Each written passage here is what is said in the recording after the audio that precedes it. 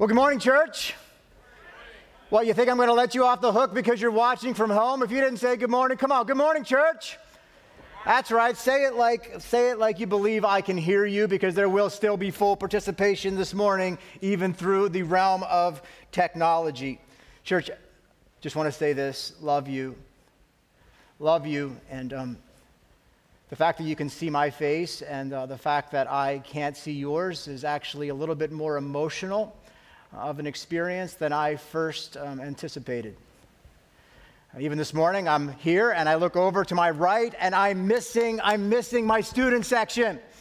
And I look around the room and there's seats where some of you normally sit, but now I know this, that we are united in spirit. We are still under the strong name of Jesus. This morning's unprecedented, but I'm reminded that it's not unique. You see, church, we have the experience this morning to join with the church, many portions of the church around the world who often are privileged to join in quiet places and in dark places, to join with the church which is otherwise not able to gather as we have the privilege to gather so often. But we know this, our God is near. We know this. We know where to find him. We know this. We know where to hear our God's voice, and we find it right here in this book. And so, believing that you have a copy of God's Word, come on, turn with me now to the book of Colossians, Colossians chapter 1. If you are finding us by way of live stream or by Facebook, however you are with us this morning, we are in the middle of a series called Centered. We study expositionally through the Bible, and so we are in the book of Colossians. And this series that we're in is subtitled Centered, and we've been on this. Here is the premise of the series. We believe and we see by practice whatever is at the center of our lives, it tends to dictate. It tends to draw us, our schedules, our time, our attention, our thoughts, our feelings, right? What we place at the center of our lives has a great bearing and a great effect on our emotional, spiritual, and even physical conditions. This past week is a perfect example of that, is it not? Come on, how much has your life been disrupted? This one thing has been pressing in on all of our centers. My schedule, your budget, our relationships, our thoughts, our actions, our feelings. Even now, our Sunday morning experience, there is something that we can't even see that is now pressing in on our center. And today we're on this. Today we're on this, Christ-centered proclamation. And so participation, even from home, say proclamation. Well done. Christ-centered proclamation. You heard me correctly, proclamation. To proclaim is to preach. And so today's message is all about all of us as believers, as Christians, being called to preach. And you might be thinking to yourself, what? Me? A preacher? Yeah. By definition, here it is, to preach, to publicly proclaim, and to teach. These are all dictionary definitions, by the way. I'm not making these up. Here they come. To earnestly advocate. To earnestly advocate is to preach. And I hear and I see some of you advocating on a regular basis some significant causes. You're preaching. To give advice. How about this? This is an actual definition. To give advice in an annoying or pompous, self-righteous way. Come on. Come on, preacher, preach at home. You see, I'm not the only preacher in our church. That's for sure. Here's another one, to continually speak out for a cause. And that's why when somebody says something that you like what they say, you're like, preach. All of us are called to preach. And so the question is, under this definition, do you qualify? Indeed you do. And as a matter of fact, I qualify as a preacher under more than one of these definitions. The question isn't whether you're a preacher. The question is, what are you preaching about? Let us count the ways we preach. For the next 2 weeks, there's going to be a whole lot of preaching going on in my house. I don't know about yours. In my house, there is going to be a whole lot of preaching going on. You know why, right? My kids are home for the next 2 weeks. You can be sure that Miss Robin's going to have her preaching voice on. You can be sure she's going to be calling on Daddy to come on in and give a couple of propositional statements to the team. What are we preaching about? Come on. Be kind to one another. Stop suplexing your brother. Be responsible for yourself. Find something to do. If I hear one more time that you're bored, come on, 3 points, and they all start with P. Be kind, be responsible. Now this, be courteous.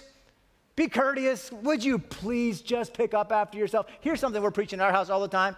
Take your shoes off in the house and actually wear them when you go outside, even in the dead of winter. Have manners, say please, say thank you. Please use silverware when you're eating your cereal filled with milk. These are the things we're preaching, but there's the big one. The big one we've been preaching all this week, and I'm imagining that we're all been preaching it together. What is it? Come on, you probably know. Wash your hands. Come on, full-blown sermons starting like this. Wash your hands. We're all preaching. Be smart.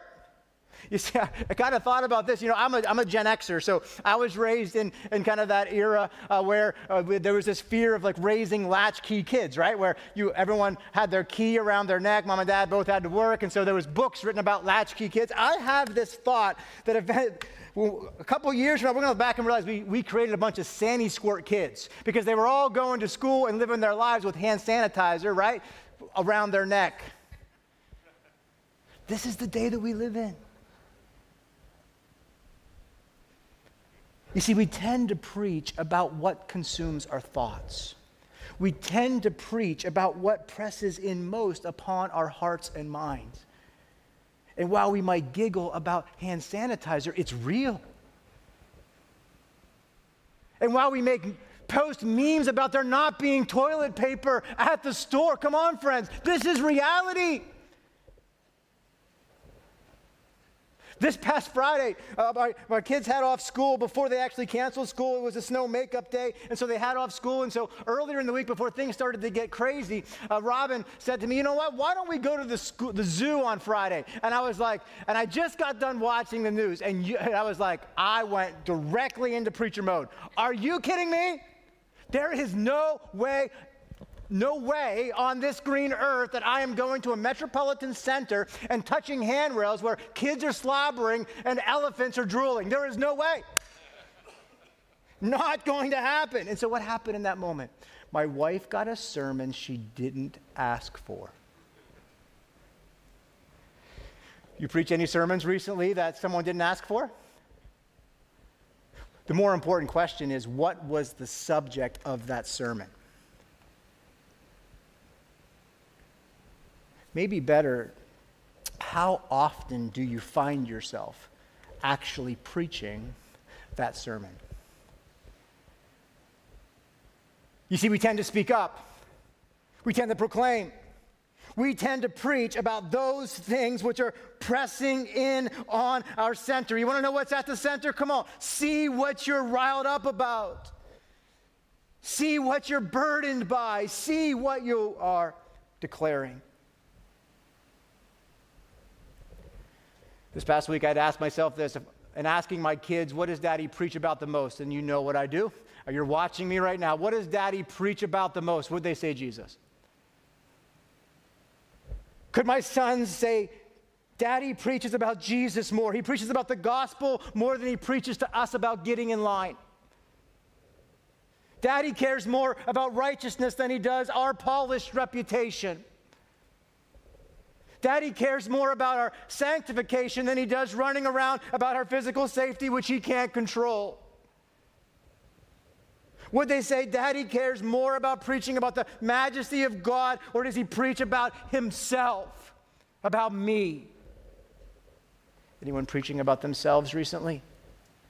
Anyone standing up for their freedoms and their rights and their desires and their needs? The Apostle Paul says this, "For we proclaim not ourselves." We don't preach of ourselves, but we preach of Jesus Christ as Lord, with ourselves as your servants for Jesus' sake. And so today, we rid ourselves of me-focused proclamation, and we replace it with a Christ-centeredness. 1 Corinthians 1:23, the Apostle Paul writes this, "But we preach Christ crucified." We preach Christ crucified, and in this preaching, we're going to see in today's text, he goes on to say, a stumbling block to the Jews and a folly to the Gentiles. And so here we go.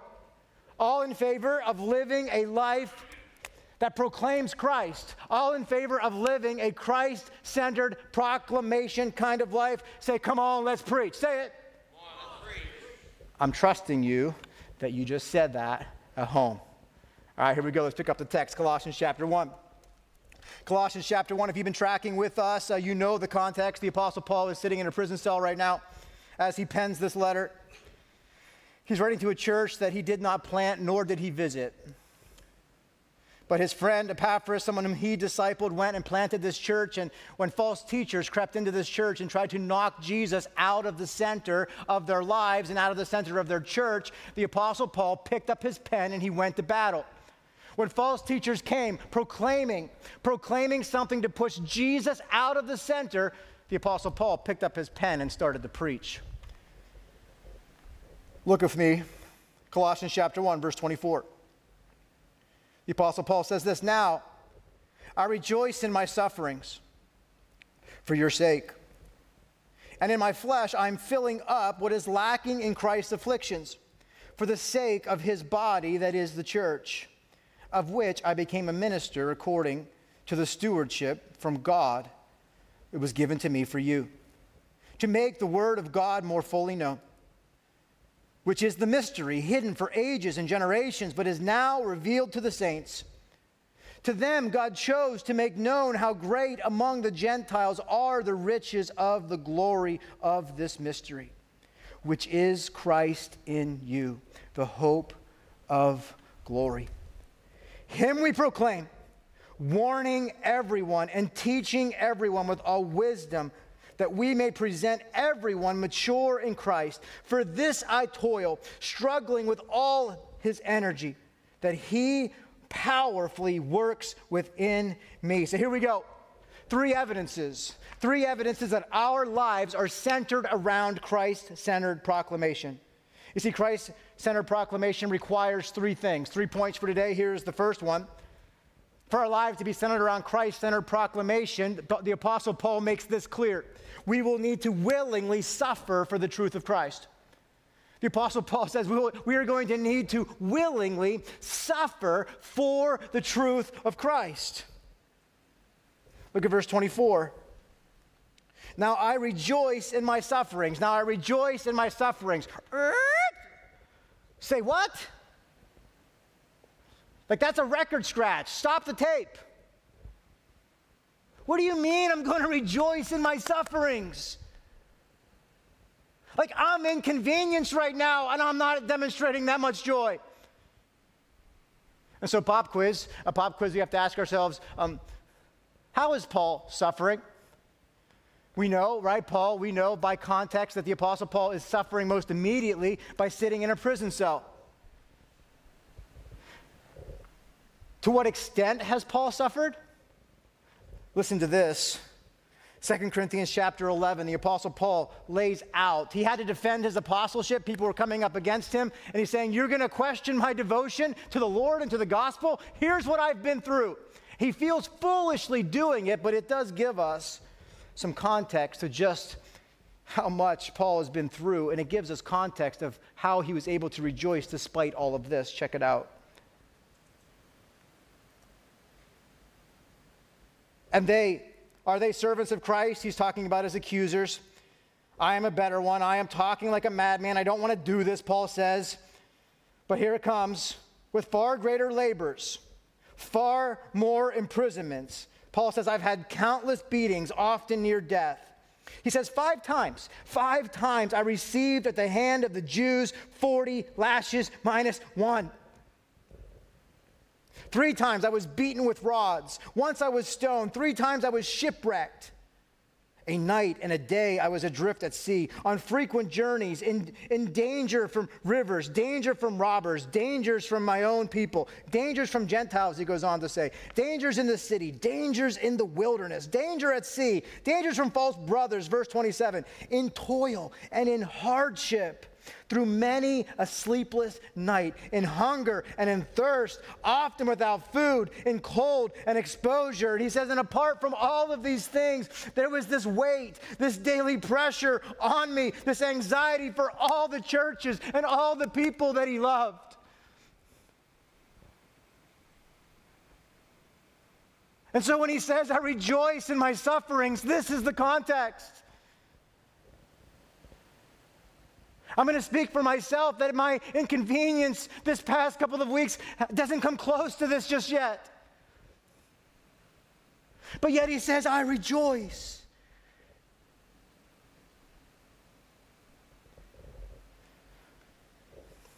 Why was Paul suffering? Ephesians chapter 6, verse 18 says this. Come on, pray also for me that the words may be given to me in opening my mouth boldly to proclaim the mystery of the gospel. Pray that I be able to proclaim the mystery of the gospel for which I am an ambassador in chains. I'm in prison, Paul says, for preaching the gospel. And so context is king. It's important that we recognize that our context is different than the Apostle Paul's. But still we have to ask ourselves, how is he able to rejoice? How was it? Having gone through all of these things, isolation being one of them, he was able to find joy. You see, the Apostle Paul suffered for preaching the gospel, and the same thing will be true for us. It may not be prison, it may not be beatings, it may not be stoning. I'm not in the habit of traveling by ship, especially right now, so it might not be shipwreck. But make no mistake, danger looms. Jesus said this, Matthew 10:22. And you will be hated by all for my name's sake, he says. But the one who endures to the end will be saved. The one who I positionally saved, I will see through to the end. But know this, suffering will come. Persecution will come. And so the question I have for you, I know that we've all have been through some things, but have we suffered for Jesus recently? Because it really concerns me if I'm vulnerable with you about my personal heart. I have difficulty suffering when it's not about Jesus, let alone when it is about Jesus. This whole thing is revealing a lot about my heart. How was Paul able to rejoice in the midst of difficulty and suffering? Well, I believe he had a clear theology of suffering. Can you believe there is such a thing, a theology of suffering? Kind of 5 points that I'd want to give you today that comes out of this text for sure, that I believe the Apostle Paul had a theology of suffering. The first will be this. We need to believe that persecution is evidence of blessing. The Apostle Paul knew that persecution was actually evidence of blessing. Why do I believe that's true? Jesus' words again. Matthew 5:11, blessed are you when others revile you. Blessed are you when others think you're weird. Blessed are you when you speak up and say, we've got to trust the Lord during this time.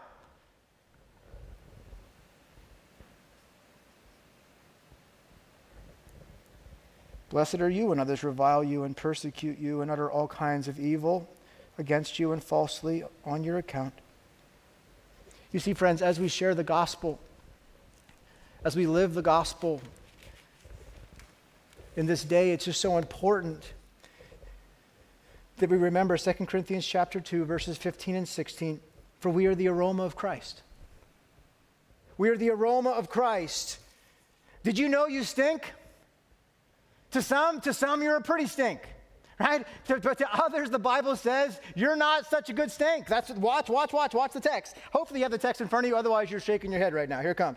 We are the aroma of Christ to God among those who are being saved and among those who are perishing. Listen, to one we are a fragrance from death to death. To others, we are a fragrance from life to life. Who is sufficient for these things? To the one who are being drawn to the grace of gospel, you stink pretty. To those who are despised by the work of the gospel, you don't stink so well.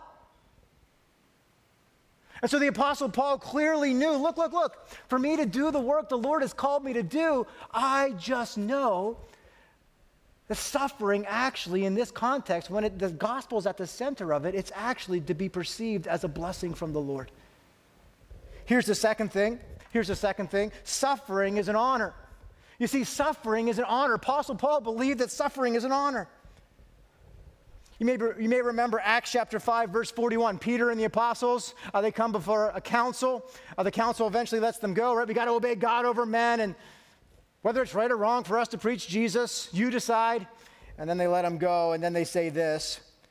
And then they left the presence of the council rejoicing that they were counted worthy, hear it, that they were privileged to suffer dishonor for the name of Jesus. Here's what I want you to catch. If you suffer for Christ, you have the privilege to suffer with Christ. As Christian, hear this. When you suffer for Christ, you have the privilege to suffer with Christ. Come on, Pastor, where are you getting this from? Philippians chapter 3, verse 8. The Apostle Paul says this, "Indeed, I count everything as lost because of the surpassing worth of the knowledge of Christ Jesus my Lord." Man, just stop right there. If you lose everything, will Jesus still be enough?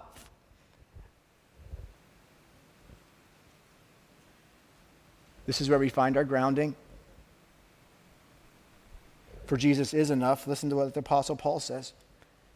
For his sake, for Jesus' sake, I have suffered the loss of all things, and I count them as rubbish compared to him, in order that I may gain Christ, that I may know him and the power of his resurrection, and that I may share in his sufferings, becoming like him in his death.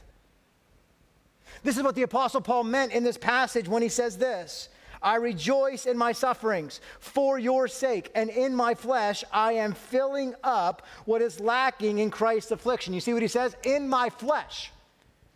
In my flesh, I'm filling up what is lacking in Christ's affliction.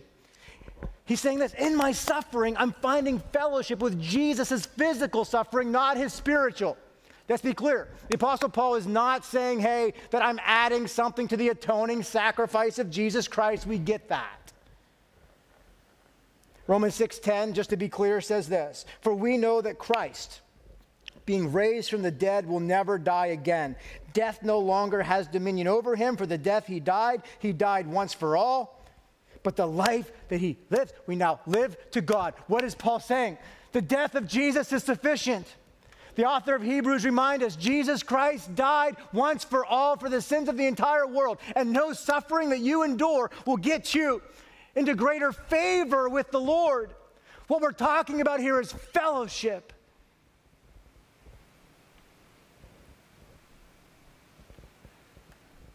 That when we're willing to allow Christ and his gospel to be at the center, if hardship comes in the midst of that, we find fellowship in the midst of our suffering.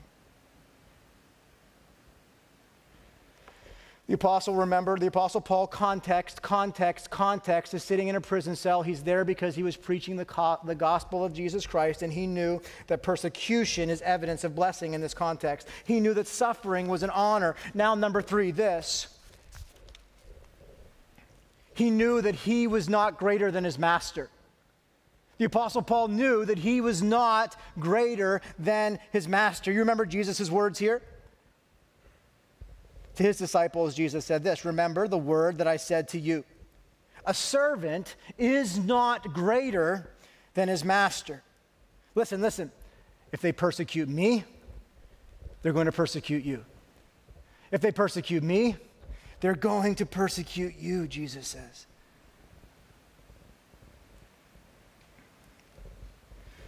What does it mean? What does it mean when the Apostle Paul writes in this text that I rejoice because I'm filling up what is lacking in Christ's affliction? the men who hated Jesus crucified him. The men who crucified him hated him. And that hatred didn't cease when he died. And so there's still more obstinance to be thrusted toward the name. And so what Paul is saying is this: look. That disdain for the things of truth have been passed on to the next generation, and I am counted worthy in the sense that just as though others stood against the grace of the gospel, they will stand against it some more. And I've got to recognize that I am not greater than Jesus. If Jesus suffered, so too will I suffer. That's his point. And so when we continue to preach the truth of Jesus, we should expect to experience and join in Christ's afflictions. This is a theology of suffering that has Christ-centered proclamation at the center. You see, suffering is an honor. Persecution is evidence of blessing. We are not greater than our master, but now this. Now this. Oh, how many of us need to hear this. Number 4. Eternal glory awaits. No theology of suffering is complete without recognizing this. Glory awaits. Paul knew to be absent from the body is to be present with the Lord. He knew the last breath he would breathe on this earth, they would be followed by the first breath that he would breathe in heaven. That's what the scriptures teaches, and that's what Paul proclaimed. Romans chapter 8, verse 18 says this: for I consider, come on, hear this, church, I consider this. For I consider the sufferings of this present time.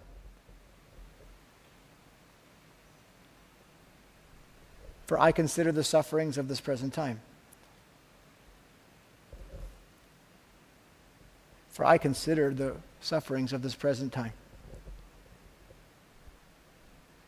They're not worth comparing to the glory, it says.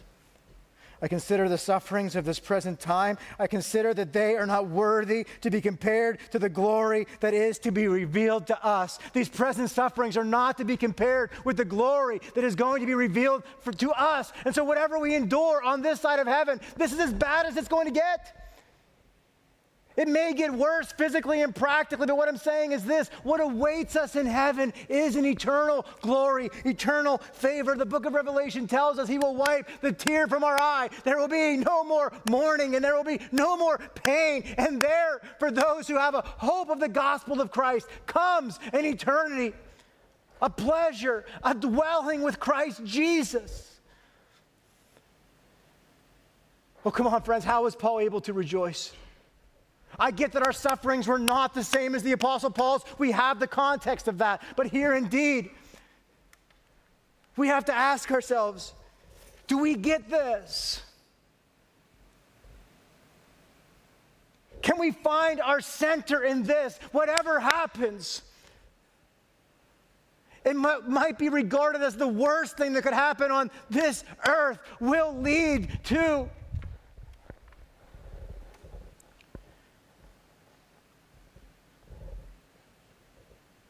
glory. This is Christ-centered proclamation. When we anchor our lives in Christ-centered proclamation, we're reminded that we can rejoice even in the midst of suffering. And then finally this, the Apostle Paul says this. Here's a good theology of suffering. Know that suffering is part of the mission. He knew that suffering was part of the mission. He knew that suffering was part of the mission. Look at what he says in verse 24. Again, he says, I rejoice in my sufferings for your sake, and in my flesh I am filling up what is lacking in Christ's affliction. Why is he doing this? For the sake of his body, that is the church, of which I became a minister, according to the stewardship from God that was given to me for you. In other words, the Apostle Paul is saying this: I'm willing to suffer because I've been sent. The proclamation that I preach is this: God loves, and God saves, and God rescues. And not everybody loves to hear that message because of what it entails. But having believed that, I also now believe that I'm sent unto you to the glory of God. Paul says, I rejoice in my sufferings for the sake of his body, which is Jesus' body, which is the church. And so Paul is saying, I'm willing to suffer for proclaiming the truth. I preach the truth because Jesus has called me to preach it. And Jesus has called me to preach so that people will be saved. And so the question is, are you living the gospel? Are you sharing the gospel? When people look at your response and your reactions, even this past week, would they see something different about you, church?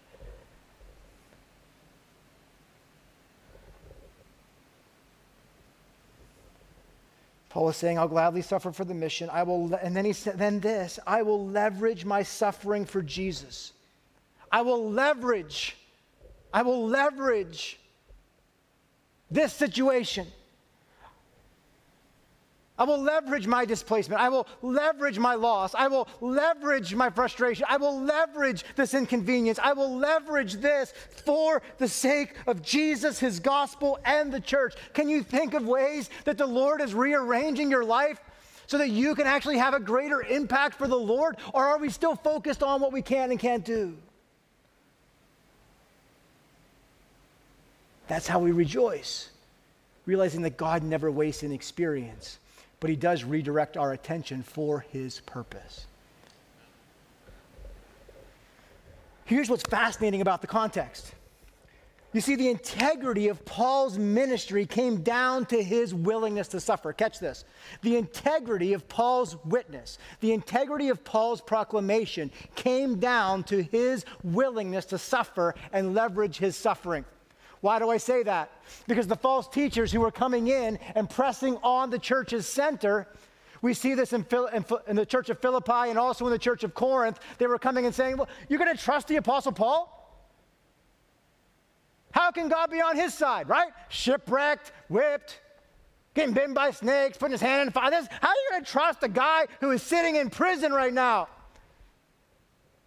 How are you going to trust a guy who's gone through so much hardship?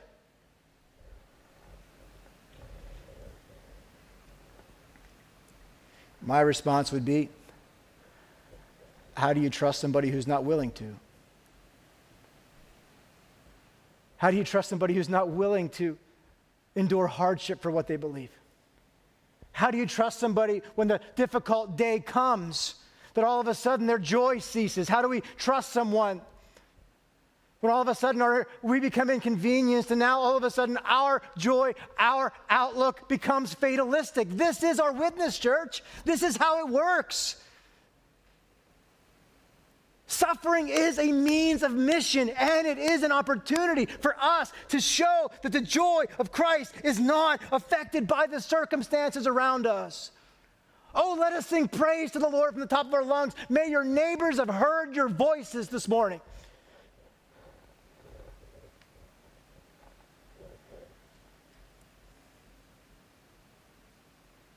And here I have to ask myself, can I honestly say that I'd be willing to suffer for these three things? For Jesus, his gospel, and his church. This is the example of the Apostle Paul.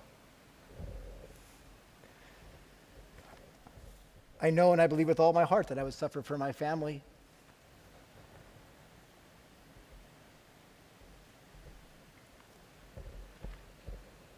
Step in front of a bus for our spouse, I hope. Oh, to think of the thought of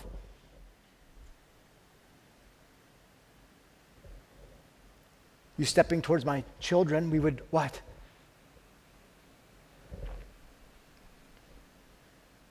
I see many people willing to suffer for many things. I'm not saying any of these things disparagingly. I'm just saying them for context, right? People will suffer for their pets, and people would suffer for their friends, and people will suffer to preserve their material possessions right now, and people will suffer for their homes and for their houses and for their car, and will go to great lengths to preserve and suffer for these things. But can we honestly say that we would suffer for Jesus when push comes to shove? And maybe the step before that would be to answer this question: would we be willing to utilize current sufferings for the sake of Christ-centered proclamation. For who doesn't need to hear in this time? Who doesn't need to hear in this time that God loves them? Who doesn't need to hear in this time that there is a greater future ahead? Who doesn't need to hear that the Lord is faithful and that he does, that his name is a strong tower? Who doesn't need to hear that he shows no partiality, that he's willing for all men to come into salvation? Which leads us to the second point, Christ-centered proclamation. We need to willingly suffer for the truth of Christ. That's point one. The Apostle Paul shows that. Now this, we would wisely steward this truth that we've been entrusted with. He calls us to wisely steward the truth of Christ, which we've been entrusted with. Look at verse 25. He says, look, I rejoice in my sufferings, for in these sufferings I'm fulfilling what is lacking in Christ's afflictions for the sake of the church. Now verse 25, of which I became a minister according to the stewardship of God. Something's been entrusted to the Apostle Paul. What is it? The stewardship is from God, Paul says. And it was given to me for you. And now look, to make the word of God fully known. To make the word of God known. This is Paul's stewardship, that he would preach, that he would declare, that in times of difficulty and in times of plenty and in times of want, that his message wouldn't change. Whether we're gathered all together or whether dispersed amongst the land, that the message wouldn't change, that our hope wouldn't be deferred. Paul says, I'm a steward. A steward is someone who manages somebody else's equity and assets. Oh, do you see the truth of God as precious and valuable? Do you realize when you embrace the gospel, you've been giving something infinitely precious? Paul realizes this message isn't mine, so I can't change it. I can only deliver it. Paul would say this church, this ministry, it isn't mine, but I am a steward who must give myself to it. Even his own body, the Apostle Paul says this, for you were bought with a price, and so glorify God in your body. Oh, Christian, how we need to be reminded of this. Psalm 139, your days, your breath has already been counted by God. Oh, let us be wise in these days. Oh, let us exercise social distancing as is appropriate. Let us go after and be wise. But at the same time, let us not live in fear. Let us take every opportunity to encourage the isolated. Let us take every opportunity as the Lord gives to love those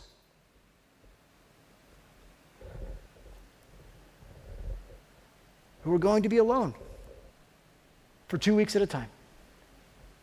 I have no idea what that looks like. Oh, but I pray that our heart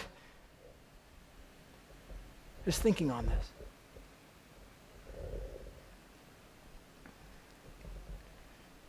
Paul just knew that he needed to make the word of God fully known.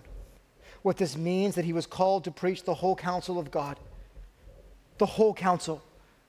He had to preach the whole thing, not just the parts that he liked, and not just the parts that others wanted to hear. He had to preach the difficult parts too, and that's what this comes down to. And this is why Paul was sitting in prison when he wrote this letter.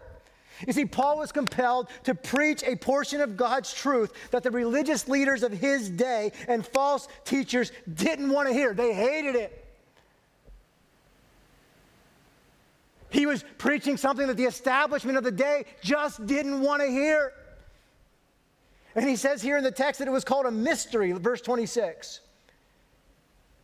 The mystery that was hidden for ages and generations, it says, but now has been revealed to the saints. Come on, what is this mystery? Look at verse 27. To them, God chose to make known how great among the Gentiles are the riches of the glory of his mystery, which is Christ in you. What was the message that the establishment didn't want to hear? God loves people outside of you. You're not the only game in town. You're not the only one that you need to be worried about. Come on, religious person, you're not the only one who needs this message. What the religious establishment of Paul's day didn't want to hear, and what they needed to hear was this: God shows no partiality.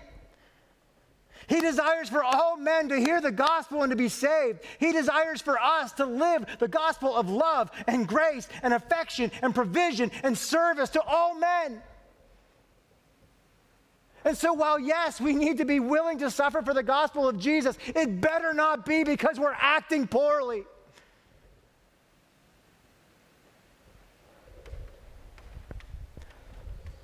We're to love, and we're to care, and we're to offer the gospel of Jesus to every man and every person, a hope and a peace. What is this mystery? The mystery, a truth not previously known, now revealed, Paul says, to the saints. It's now revealed to the church through the apostles in the New Testament. Ephesians, the Apostle Paul says this in verse 6. The mystery is, I like it when it's just super clear, right? Super clear. The mystery is, in case you're wondering, the mystery is, verse 6 of Ephesians chapter 3, verse 6. The mystery is that the Gentiles are now fellow heirs. They are now members of the same body. They are now partakers of the promise in Christ Jesus through the gospel. What?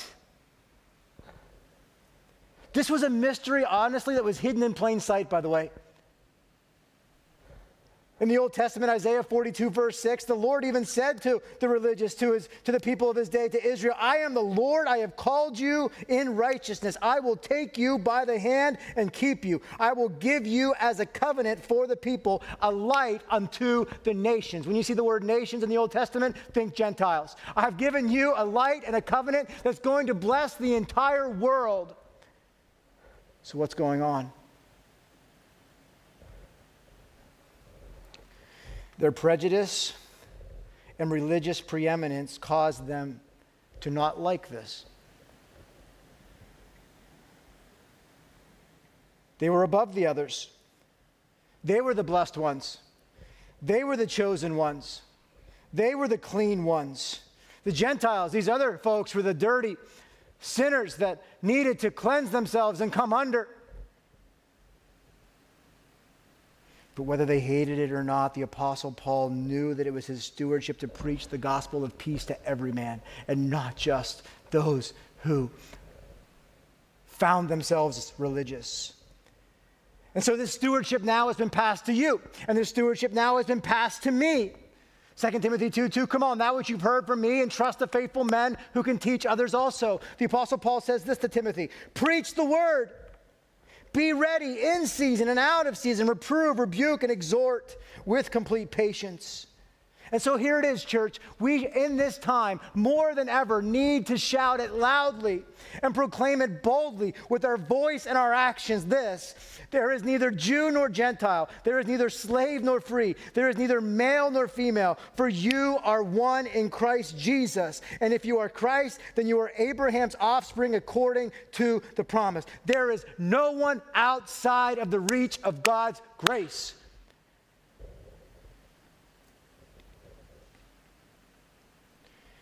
It's our calling to share the gospel to the oppressed. It's our stewardship to share the gospel to the marginalized. Christ-centered proclamation requires that in these days we are, in word and deed, living and sharing the gospel to the vulnerable.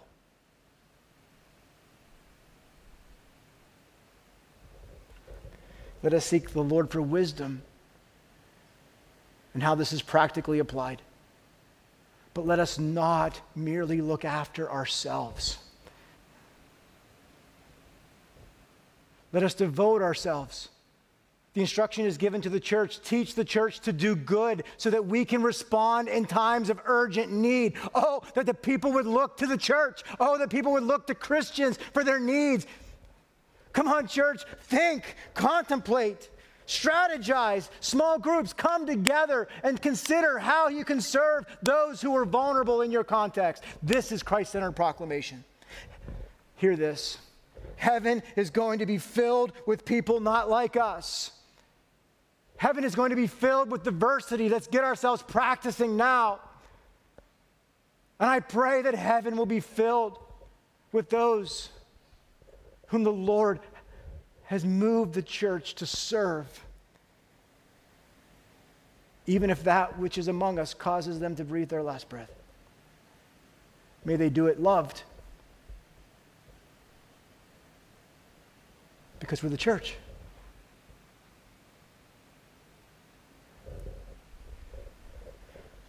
Everyone needs to hear the gospel. You are the deliverers of that. Which leads us to the third and final point.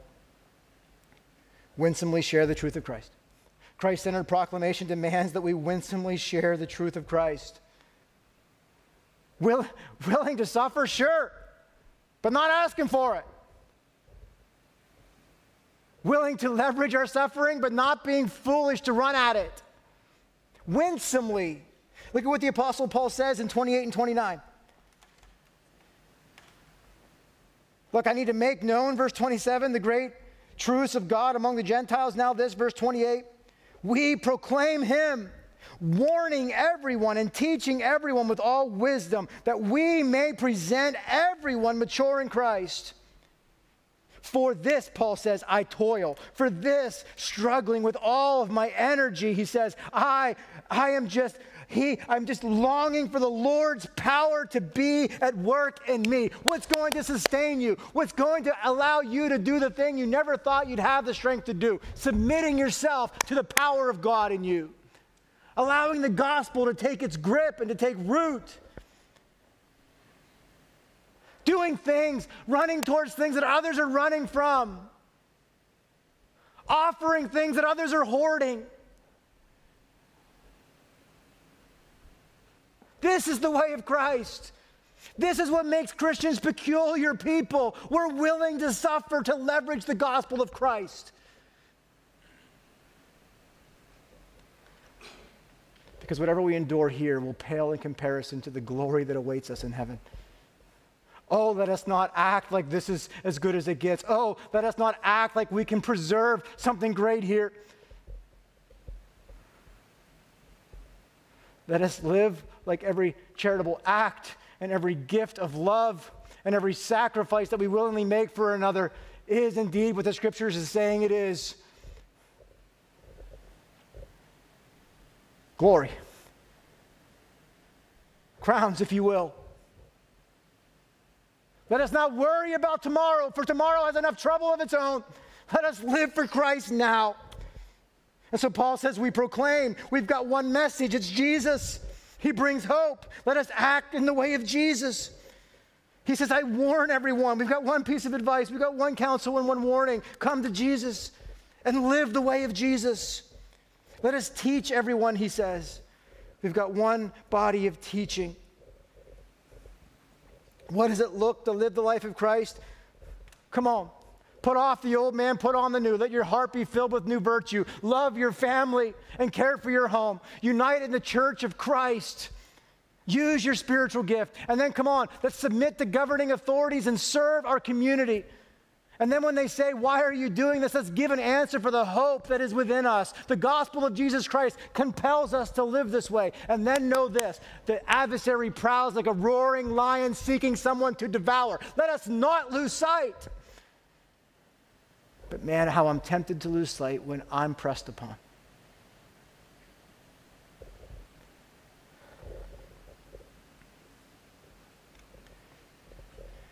And so we proclaim the gospel. What is the gospel of Jesus Christ? Corinthians chapter 15, the Apostle Paul says this, this is the gospel, brothers, that I preach to you, which you received and in which you stand.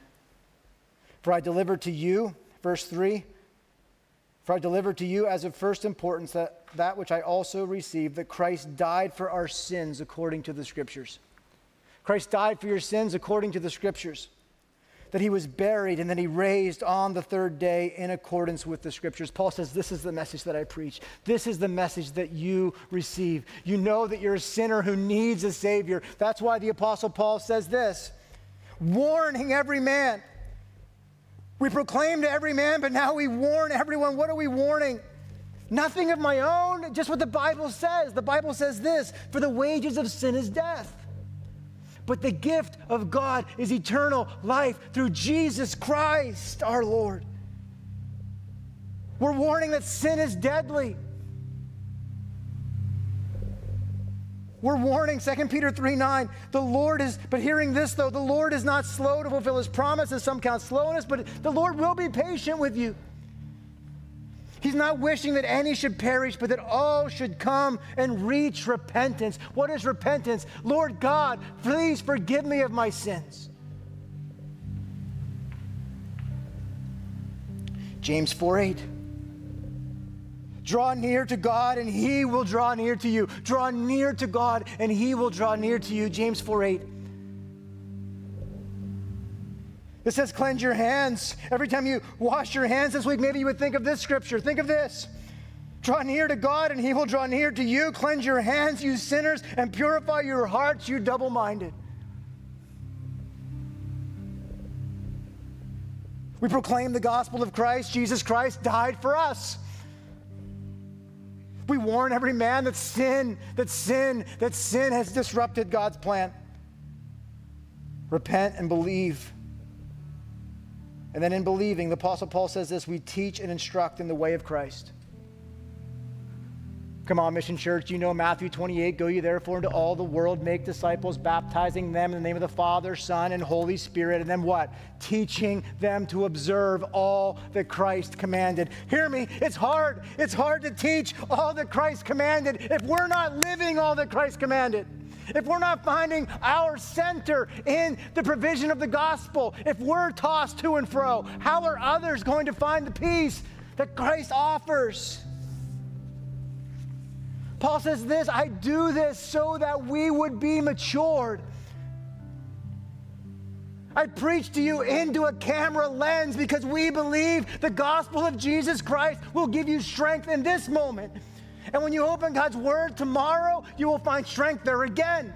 And when you do it the next day, you'll find it again. And when you lift praises unto God, it'll refresh your soul and remind you of the joy that only comes in Christ.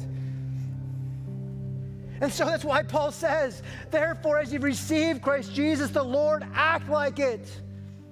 Actually, he says, walk in him. As you receive Christ Jesus the Lord, walk in him, which means act like it. Be rooted, be centered, be grounded, be established in the faith, just as you were taught. When I was a kid, my mom would say, did you lose your manners? We taught you better.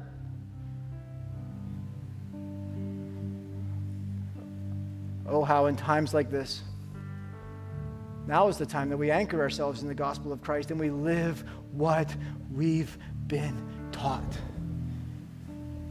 God shows no partiality. We serve the underprivileged and oppressed. We look out for the marginalized. We welcome the diversity that the Lord is calling us to welcome. Friends, just stop and think about the opportunity that is in front of us. This is gospel opportunity. The whole world is standing still. The whole world is standing still and it's being held captive by something that we can't even see. Colossians chapter 1 reminds us that our Lord is preeminent over all things. Man, I'm just reminded right now, how vulnerable am I? How weak am I? Now more than ever in recent history, the Lord is calling us to proclaim and to live Christ-centered proclamation. May it be true of us. And so we ask this, are we willing to leverage our circumstance for the cause of the mission? Are we willing to press in? Are we willing to lean in? Are we willing to ask the Lord, not why, but now what? Lord, what would you have me do to model your gospel? Lord God, what would you have me do to demonstrate your grace?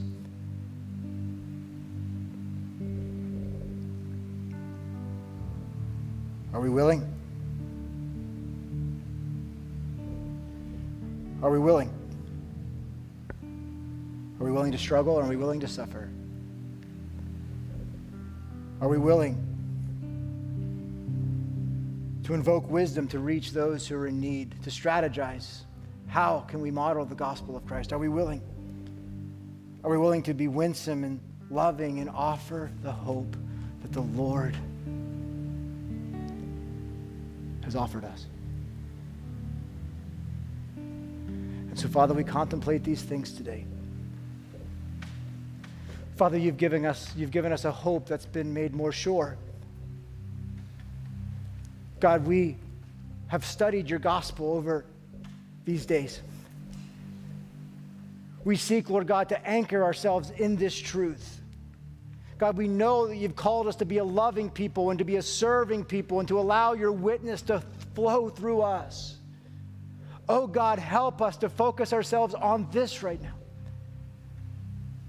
And Lord God, for those who are hearing this message, by whatever means it might be, I just pray, Lord God, that your Holy Spirit would come upon them even now. Father, we need hope in these days. We need hope in these days. I believe this book that we preach brings hope because it speaks of your Holy Spirit and Christ's work.